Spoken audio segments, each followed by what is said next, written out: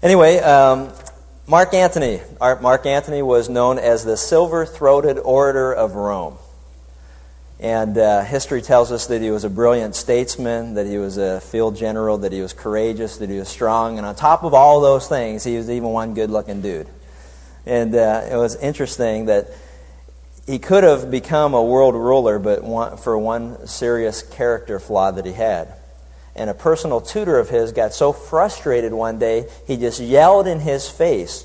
He said, oh Marcus, you colossal child." He said, "You're able to conquer the world, but you're unable to resist a temptation." And that indictment, I think, holds true for many of us. The ability to conquer the world that God has placed you in, but for one serious character flaw. Unable to resist a temptation. And so as we go through, I want you to consider the fact that many of us are subject to temptations, if not all of us obviously are. And if we're going to be renewed by a new mind and not conform to the world that we live in, we need to be able to stand firm when we're tempted. And for the next couple of sessions, that's what we're going to talk about, because I don't think there's anything that is more applicable to every one of us that are here, and that is to try to identify. Well, I mean, I see three problems basically. One is we need to define what temptation is. We need to define it, because I have found in my conversations with people there is a tremendous amount of confusion in identifying the differences between trials and temptations. Trials and temptations, which is which? We need to define temptation. We need to recognize it when it rears its ugly face, and we also need to be able to resist it. So in this particular session, what we'll do is we'll define it, we'll learn to recognize it, and then in the next couple of sessions, we'll take a look at how can we practically resist it. And if you've got your Bibles, turn with me to James chapter 1. In James chapter 1, it deals with both subjects. It deals with trials, and it also deals with temptations. And so what we need to do is try to separate the two so that there will no longer be confusion in any of our minds as far as what is the difference between them, and then we can move on and actually deal with it. James chapter 1, start with verse 2.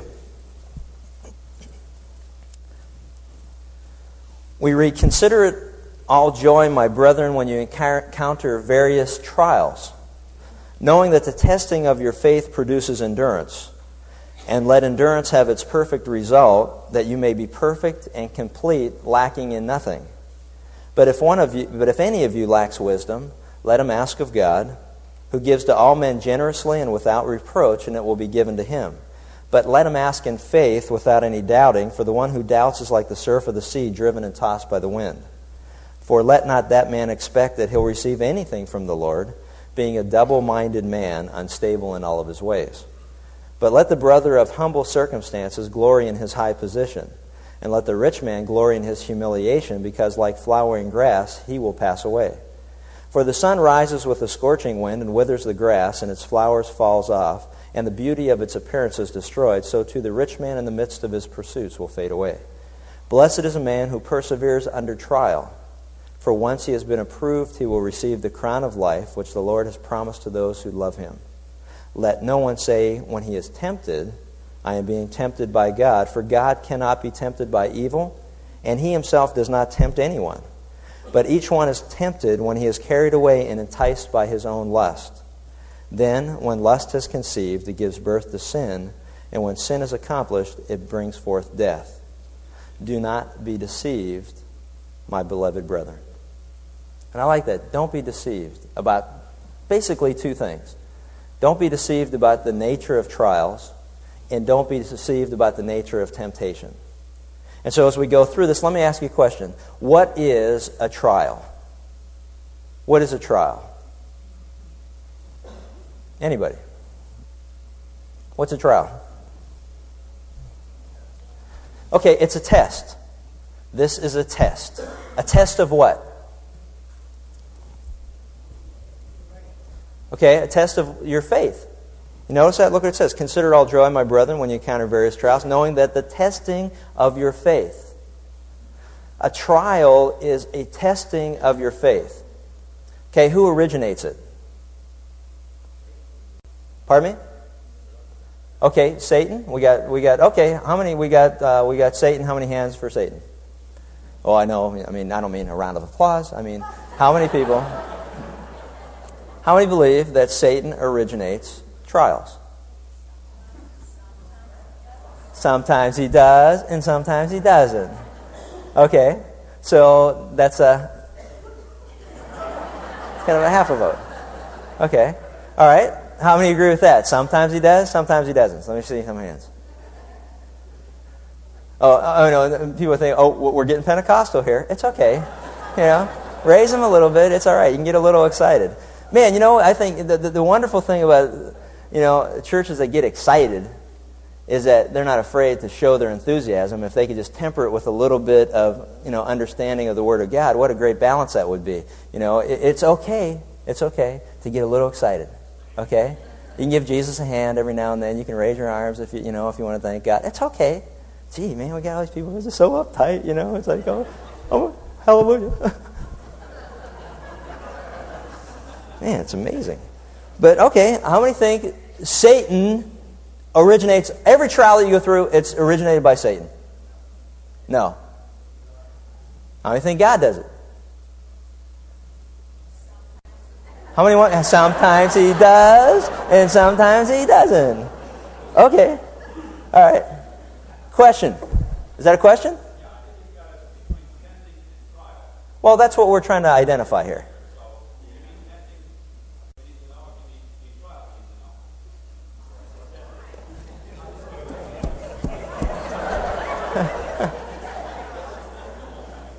That's what we're trying to identify here.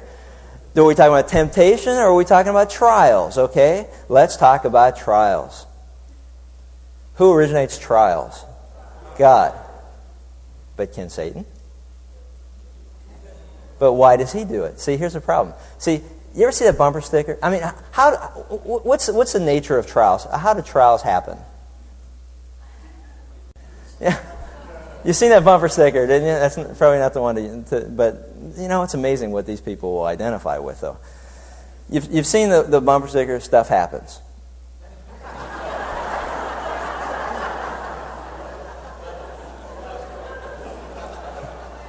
And that's STUF, okay?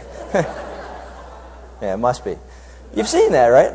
Well, check this out. It says, "Consider all joy, my brethren, when you encounter various trials." When you encounter, guess what it means? When you fall into. When you fall into difficult situations, when you fall into tough times, when stuff happens in your life. See, not everything that happens to us do we cause to happen. Okay? And this will be a very... Oh, I doubt it in your case. Gee. Man. Give you an example. Here's trials, right? Turn to Job, chapter 1. Okay, here's a guy that went through some trials. How about Daniel? What did Daniel do to deserve to get thrown into a lion's den? Huh? He obeyed God. That's what he did. He obeyed God, and he got thrown in the lion's den. What did Joseph do to get thrown into prison in Egypt? It's what he didn't do. They got him thrown into prison. Genesis 39, Potiphar's wife wanted to have sex with him. He said, "No, I can't do that. I can't sin against God." So she said, "Oh, you better, or else I'm going to yell rape." "Oh, gee, well, let's see. Have sex with you or yell rape? Go to prison." Now, see, the wisdom of the world is, right? It's like, no, I can't do that. So what happened? She yelled rape, and he got thrown in prison. He fell into a trial. But he didn't do anything to deserve it. Look at Job, chapter 1. What did Job do? Look at this. This is great. It says, "There was a man in the land of Uz whose name was Job," or Job, for those of you who aren't familiar with the book. "And that man was blameless, upright, fearing God, and turning away from evil." Okay, he had 7 sons, his possessions. He had a lot of stuff. That's the whole point of the beginning of all this. And he was a guy who was blameless before God. He was upright. He feared God, not only for himself, but he also offered sacrifices for his family. The man loved God. That's the point. So then we get down to verse 7, and Satan comes before God and says, and God says, where have you been? And he knew already, but for our sake, he tells us he's roaming around on earth, walking around on it. The Lord said to Satan, have you considered my servant Job? For there's no one like him on earth, a blameless, upright man, fearing God, turning away from evil. And Satan answered the Lord and said, does Job fear God for nothing? What's the reason he loves you? Look at all the stuff you gave him. You put a hedge around him, you're protecting him, he's got a lot of material things, he's got a big family, he's got everything a man could ever want here on earth. No wonder he loves you. It's kind of like all those who love God when things are going great in their life. And so the point that he was making was, well, no kidding. You know, I know a lot of guys who would love God if it meant they were guaranteed to win a Super Bowl. Right? And I know a lot of people would love God if it meant they were guaranteed to make X amount of dollars a year. And there's a lot of people who love God based on what their criteria would be. But it's interesting, that's not the way our relationship with the Lord works. And he said, well, okay, have you considered him? Job said, and Satan said, well, you know what? I'll guarantee you this. If you let me go after him, he's not going to love you anymore. If you let me bring pain and affliction and a trial into his life, he's not going to love you anymore. And so look in verse 12. Then the Lord said to Satan, behold, all that he has is in your power. Only don't put forth your hand on him. So Satan departed from the presence of the Lord. Okay, let's just stop for a moment. Now, what have you learned so far about trials? What have you learned about trials? Anybody going through a trial in their life? Tough time, a little difficult situation? Okay, let me ask you something. What did you just learn about what you're going through? God allows it. Stuff doesn't happen to God's people. Right? You follow the point? There isn't anything that you and I are going through that God doesn't allow it to happen for the purpose of testing our faith. Why? So God can see whether we're really His or not? Does God know whether you're really His or not? Does God know whether you're a child of God or not? Okay, who has a problem with the identity? We do. I don't really know how much I love the Lord. I'm not real sure unless things come into my life that I think would possibly separate me from loving Him. I don't know how deep my love is with God until those things happen. But what I begin to find is that, you know what? When I say I love Him and I go through tough times and I still love Him, then I begin to realize the depth of my love for Him. Not the depth of His love for me. He's already demonstrated that by Jesus dying on the cross. He can't get any deeper than that. But what I don't know about me is how much do I really love Him. So what God allows to happen is, and it could come at the hand of Satan, but God allows trials in your life and mine so that you and I know the depth of the level of the commitment and relationship that we say that we have with God. And nothing happens that God doesn't permit to happen. And I'll tell you what, that's the best news, if we don't learn anything else, that's the best news that any of us can walk away from here with, is to know that what you're going through, God has allowed it for the purposes of testing your faith so that you will have endurance and that you will come to maturity in your relationship with Him. Isn't that wonderful? That's some good stuff. Well, look what happens to him. I mean, Job just gets nailed here. Okay, so it happens, and here's the way it basically happened. Now, it happened on the day, verse 13, when his sons and his daughters were eating and drinking wine in their oldest brother's house, that a messenger came to Job and said, hey, the oxen were plowing, the donkeys were feeding beside him, and the Sabians attacked, and they took him. And they also slew the servants with the edge of the sword, and I alone have escaped to tell you. And while he was still speaking, another guy came in. The fire of God fell from heaven and burned up the sheep and the servants and consumed them, and I alone have escaped to tell you. And while he was speaking, another guy came in. The Chaldeans formed 3 bands and made a raid on the camels and took them and slew them, and the servants with the edge of the sword, and I alone have escaped to tell you. And while he was still speaking, another came in and said, your sons and your daughters were eating, drinking wine in their oldest brother's house. And a great wind came from across the wilderness, struck the 4 corners of the house, and it fell on all the young people, and they died. And I'm having a bad day. I don't know how bad your days are, but they can get much badder than this. Or, as they say in proper English, they don't get much worse than this. This is a pretty crummy day. And sometimes when I'm having a bad day, I need to read this to remember what a bad day is like. You know what I mean? It's like, oh my, I lost my job, I got laid off. Well, that's a bad day. Now add on top of it, everybody you know got killed and everything you have got taken away from you and everything was gone, and that's pretty much what happened to Job. That's a bad day. So look what Job said in verse 21. He said, naked I came from my mother's womb, naked I shall return there. The Lord gave, and the Lord has taken away. Blessed be the name of the Lord. And through all this, Job did not sin, nor did he blame God. Ooh, stop, think about this. Here's a trial Was there temptations involved in the trial?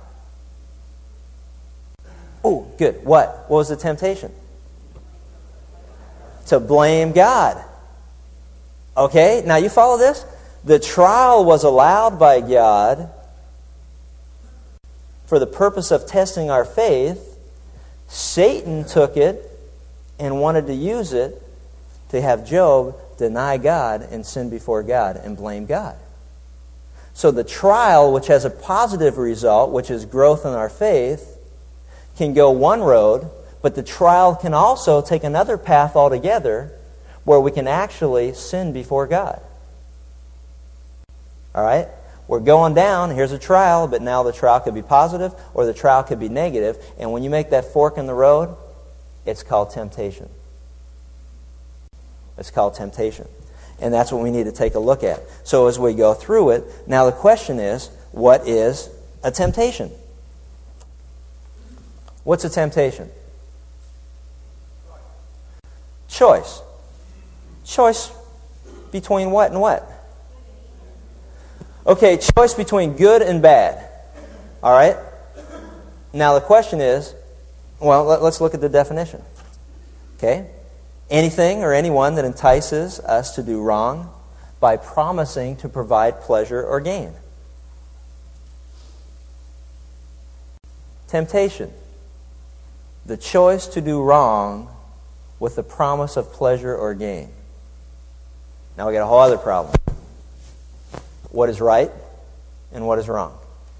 What is good and what is bad? And how do we know the difference?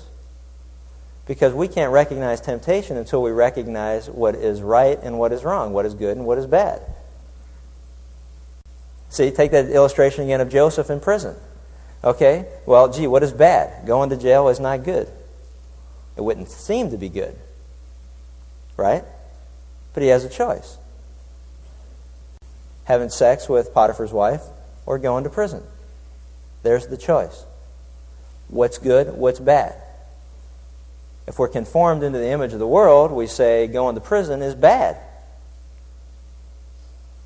And we rationalize the situation, but my heart's not really in it, but I'll go ahead and do it anyway. God knows my heart. Right? And we walk away and say, I didn't do anything wrong. So how do you know what's good and bad? Huh? Oh, I'm sorry, what did you say? There's the guideline. You said what? Okay, if you're tempted. But my point is, we don't know if we're tempted until we know what the choices are that are good and bad. We don't. Okay, the standard. What's the standard? Okay, yeah, we need to go back to the rule book. You see what I'm talking about? Okay, I've got choices now. The choices are go to jail, or the choices are have sex with somebody else's wife. Well, gee, I'll just look it up. Well, having sex with somebody else's wife is wrong. Can't find anything in here about going to jail being wrong, if it means doing what's right. So I guess I go to jail. How about what?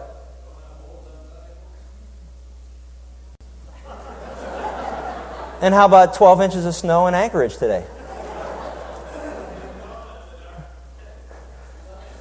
You know what I love it? His wife moved 6 chairs away. Very smart.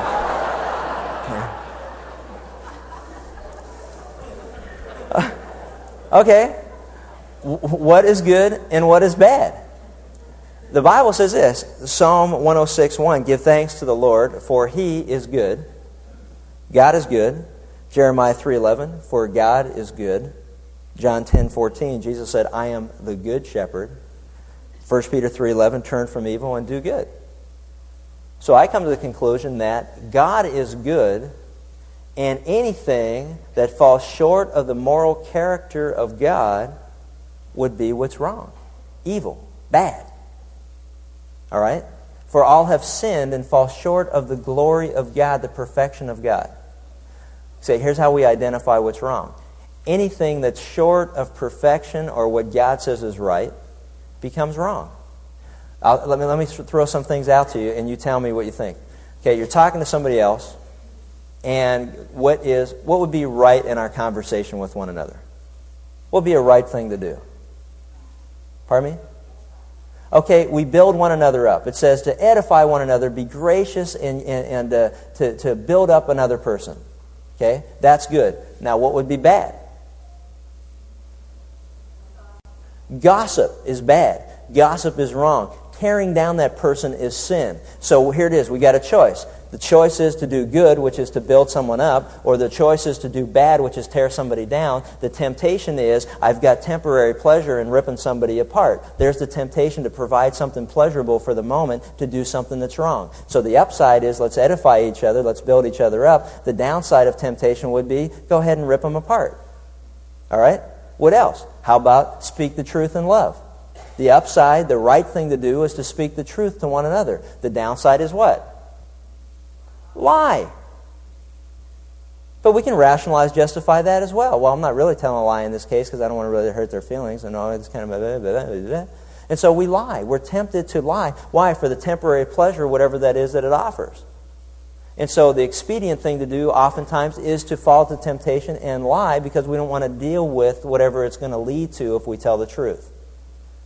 Okay? Upside, work for a living. Downside, steal. Temptation of stealing is what? I can get something that I can't afford to buy because it takes too long to earn it, so I can have it now if I just take it. Temporary pleasure, again. Does this make a little more sense? Okay? There's good and there's bad. There are moral absolutes. No matter how you try to get away from it, there are moral absolutes. There are things that God says are wrong, and there are things that God says that are right. And what temptation is to get us to do that which God says are wrong. Don't do it. Now let's take a look at some facts concerning temptation.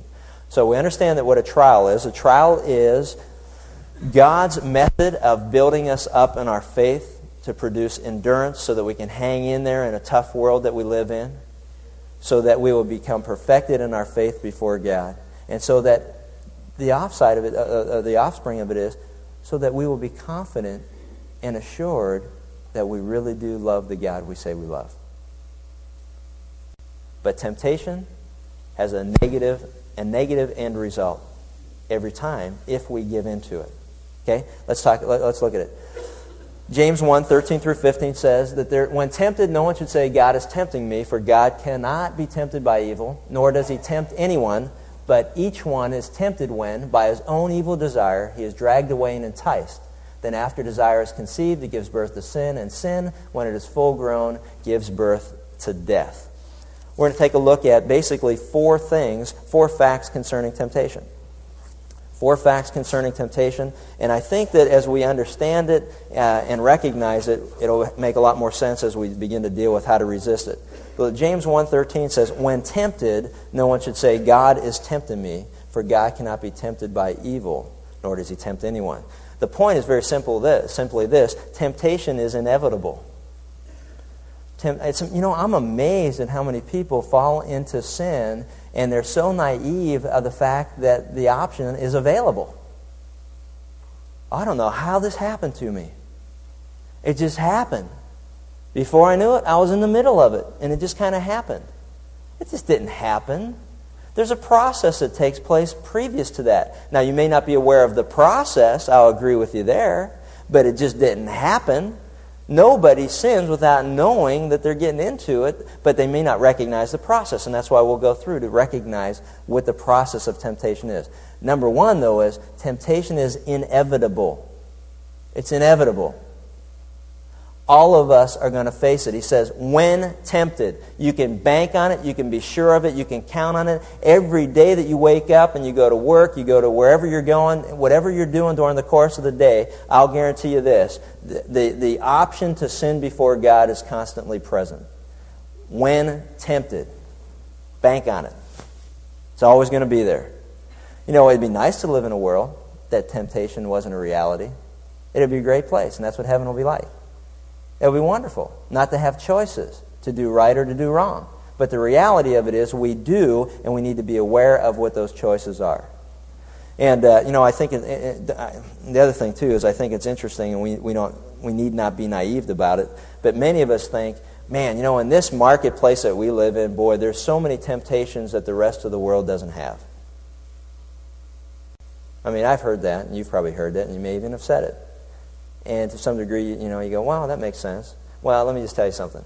You can have a monk who's cloistered behind walls somewhere, someplace in the world, and he can struggle with the same temptations that you and I do in L.A. or Chicago or New York and in business or at home or wherever you are. You can have the exact same temptations. And what usually happens to people who move away from an area to get out of temptations, they end up falling into sin in the new place that they move because their resistance is down and they forget the fact that temptation is present there as well. Boy, how did this happen in small town USA? Well, because sin is present there as well. So we need to be aware of that. Now, let me ask you a question. How many of you feel guilty about going through temptation? How many of you ever feel guilty about being tempted to do or say such and such? You ever feel bad about that? Man, I do. It's like, how can I think like that? How can I just think what I just thought? I mean, we've all been, I would think that we've all been there. Well, the good news is that, guess what? Hebrews 4:15 and 16 says, "For we do not have a high priest who is unable to sympathize with our weaknesses, but we have one who has been tempted in every way just as we are, yet was without sin. Let us then approach the throne of grace with confidence so that we may receive mercy and find grace to help us in time of our need." What does that say? Was Jesus tempted? You think he was all bummed out and depressed over the fact that he was tempted? Don't think so. He recognized that it's a reality of a fallen nature, a sin world, a world of sin, and an enemy who wants to destroy God's people. That's his tactic. That's his strategy. That's okay. Don't be bummed out. Don't get all depressed and think something's wrong with you spiritually if you struggle with temptation in your life. We're all going to be tempted. And the good news is, guess what? I'm going to be tempted by things that the rest of the world, somebody else is tempted by. No temptation has overtaken you, but as such is common to man. As weird as I may think I am, and the things that I struggle with, and I don't want to share with anybody else, as weird as some of those things can be sometimes, the reality of it is there are other people who are struggling with the same thing. Man, I sure take comfort in that because that way I don't think, man, I'm just one weird dude out here all by myself. And you know what the real comfort is? I can go to Jesus, who was tempted in all things. You know what blows me away? Stop and think about what that means for a moment. Are you tempted with stealing? Jesus was. Are you tempted in sexual sin? Jesus was. I know that offends some people and they kind of get all blown away by that. But let's look at the reality of this. Are you tempted with lying? Are you tempted by anger? Are you tempted with not doing what God's called you to do? Are you tempted by all that? Jesus was. And yet, he was without sin. So what that tells me is I can go to him and say, Lord, you know what I'm struggling with because you've struggled with it yourself. But you've overcome it, and you didn't fall into it. And I can count on you to get me out of it. But God provides a way of escape. 1 Corinthians 10:13. And you know what? That's what this is all about. Approaching the throne of grace in confidence because Jesus went through it and he overcame it. So temptation is inevitable. Don't feel weird about being tempted. There's nothing spiritually wrong. But we also see this, that temptation is never directed by God. Never directed by God. When tempted, no one should ever say, God is tempting me, for God cannot be tempted by evil, nor does he tempt anyone. And we learned it as we went through 1 John. And this is the message that we heard from him and declare to you that God is light, in him there is no darkness at all. So the point of temptation is God does not tempt anyone to do evil. Will he try your faith? Yes. But the end result is good. Temptation's end result is bad if we fall to it. You follow that? So a trial is the testing of your faith to produce endurance, to produce spiritual growth, to enhance our relationship with God, whereas temptation is something that's offered by Satan and him alone because it is not from God.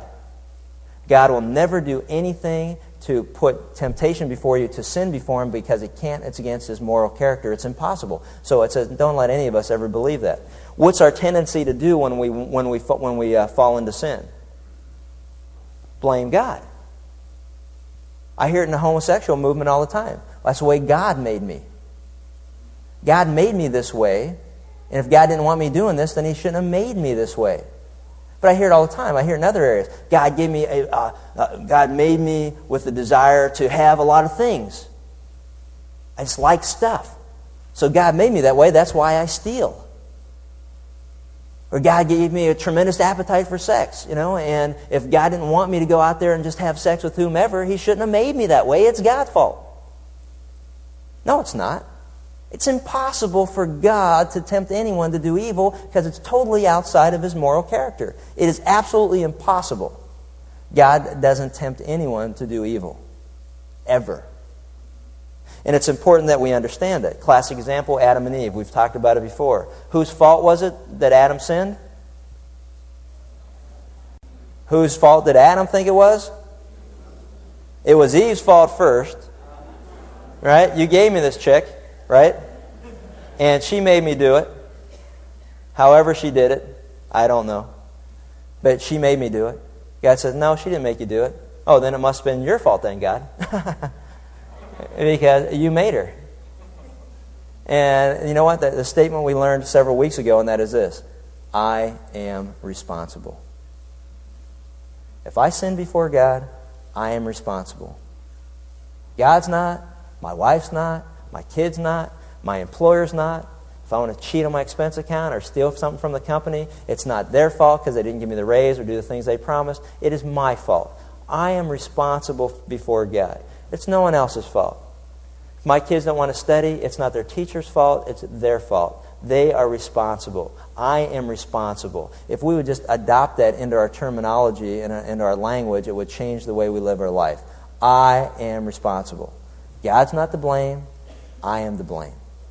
Because God can't tempt me. I'm responsible. Which leads us into the third point, and that's simply this: that temptation's an individual matter. Underline the word each. Each one is tempted. James 1:14. But each one is tempted when by his own evil desire he is dragged away and enticed. Each one is tempted by his own evil desire. It's an individual matter. I can't blame anybody else. I can't blame God. I can't blame any of you. If I fall into sin and do that which is wrong, it's my fault because it was my own desire that led me to it. I wanted to do it. I wanted to do it. So sin takes place when I agree to the temptation and follow it. Example, police friend of mine who works undercover in narcotics, and a lot of times they confiscate all kind of stuff. Cash, drugs, weapons, you name it. I mean, they're loading up trucks all the time. But they're the first ones that get there. Guess what? Man, there's money there. There's drugs there. There's guns there. And nobody else knows it, but the first people will get there. And nobody knows how much. Temptation. To do what's right, they turn it all in. To do what's wrong, they can steal some of it. I said, how do you handle it? Very simple. If I see cocaine, it looks like flour. It's just flour. Why would anyone want to steal bags of flour? If I see money, it's just paper. Why would anybody steal any paper? See, he's had to change his whole thought process so he doesn't fall to temptation. Like the friend of mine I told you in the bank. As long as she continues to remember she's counting paper and not money, she doesn't have a problem. But temptation is an individual matter, which means this, and we'll talk more about this in a coming session. But hey, you know what? There are things that I got chinks in my armor that you may not have. I struggle with things that you may not struggle with. But I'll guarantee you're struggling with things with what he may not be struggling with. See, all of us struggle with different things. And what we're going to talk about in the future is don't ever minimize the temptations that other people struggle with because you don't struggle in those same areas. Because what may not destroy you may destroy someone else. Temptation is an individual matter. Individual matter. And it's like we get that chink in the armor, and I'll guarantee you that that's what you're going to be attacked at most, that particular area. When a person says, I won't do that, it'll never happen to me, bang, it'll happen. Because you don't recognize the danger of it. And then the last thing is that sin, that temptation always follows the same process. And we'll just go through it a little bit at a time. It says, but each one is tempted one by his own evil desire. He is dragged away and enticed. Then after his desire is conceived, it gives birth to sin. And sin, when it's full grown, gives birth to death. And basically, here's the process. Are you ready for it? It kind of starts like this. Number one, the bait is dropped. This is actually a fishing term. The word entice means to, it's a fishing term. Is anybody in here fisher people? Fisher type people? Okay, let me ask you a question. Can you catch fish without using bait? Oh, yeah, using net. Forget it. No, forget it. If I start asking fishermen, they're going to get technical on me. Okay, somebody that doesn't know anything about fishing, just run with me for this for a second. Can you catch fish without using bait? No, thank you very much. Yeah, forget the fishing people. All the rest of you answer these. Okay, let me ask you this. Does the same bait entice all fish? No. Good. Does the same bait entice all fish every season of the year? No. What? Different times of the year? Use different bait. Different water temperatures, different outdoor temperatures. All these things change, right? So same, does just looking at the bait get the fish into the boat? No. But there's a danger there, right? All right, and the danger is, basically the way it goes is, the bait is dropped, it's just wiggling around, looking real pretty, and then the desire is attracted to the bait. The desire is attracted to the bait. Ooh, I like what I see. I don't care what it is. I like what I see. And we begin to be attracted to the bait. Satan, the ultimate fisherman, is throwing that hook with the bait on it, and he knows it makes you and I tick. He knows the weak area, and he goes after it. And he just throws it out there. And here's when sin occurs. Sin occurs when we take the bait. See, the difference here is that the bait is dropped, and Jesus never sinned. The inner desire that we have with a fallen sin nature is that there's an area of our life that's still attracted to things that are in rebellion against God. Where we sin and fall to temptation is when we take the bait. When we take the bait. And sin results in tragic consequences. And that's why it says, don't be deceived. Don't be deceived. God's not mocked. Whatever a man sows, that's what he reaps. Don't be deceived. Bad company corrupts good morals. Don't be deceived. This is how sin works. It has tragic consequences. And the consequences? Hooked skin, get it and fried. Hooked skin, get it and fried. Man, I don't know. Maybe that's what we need to picture sometimes when we begin to dangle and kind of nibble on the bait. When we nibble on the bait. I'll tell you what, you start nibbling on the bait and it's not long before you're hooked. See, the fish gets in trouble when it leaves its hiding place and it goes out looking at something that it has no business looking at. And dabbling in something it has no business dabbling in. And tasting something it should never taste. Hooked, fried, skinned, getted. Isn't that sad? Let me just close with a story. This radio personality, Paul Harvey, tells a story of an Eskimo and how he kills a wolf. Now, this will be something that all of us can take home today and learn something from. How to kill a wolf. This is what he writes. First, the Eskimo coats his knife blade with animal blood and allows it to freeze. Then he adds another layer of blood and another until the blade is completely concealed by frozen blood. Next, the hunter fixes his knife in the ground with the blade up. When a wolf follows his sensitive nose to the source of the scent and discovers the bait, he licks it, tasting the fresh frozen blood. See now, that does nothing for me. But it does for a wolf. Okay, got the point? It says, when a wolf follows his nose, begins to lick it, he begins to lick faster, more and more vigorously, lapping the blade until the keen edge is bare. Feverishly now, harder and harder, the wolf licks the blade in the Arctic night. So great becomes his craving for blood that the wolf does not notice the razor-sharp sting of the naked blade on his tongue, nor does he recognize the instant at which his insatiable thirst is being satisfied by his own warm blood. His carnivorous appetite just craves more until the dawn finds him dead in the snow. That's how an Eskimo kills a wolf. Doesn't have to do a whole bunch, does he? Just needs to stand back and wait and let the wolf kill himself. That's the nature of temptation.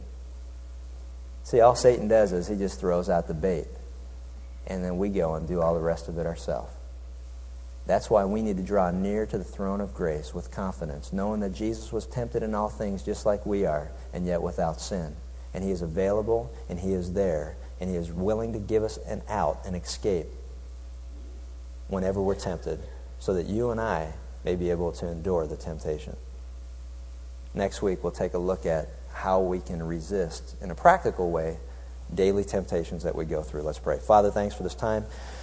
Thank you for the practical words that you always have for us, just to recognize the nature of trials, that they're to produce endurance, that they're to produce maturity in our faith, and that nothing ever happens in our life that you don't allow for your purposes and for your glory. God, help us also to recognize temptation, that its end result always is tragic and there's consequences for it, and it alienates our relationship with you when we fall into sin. God, help us to see it. Don't be deceived by it. The process is very simple.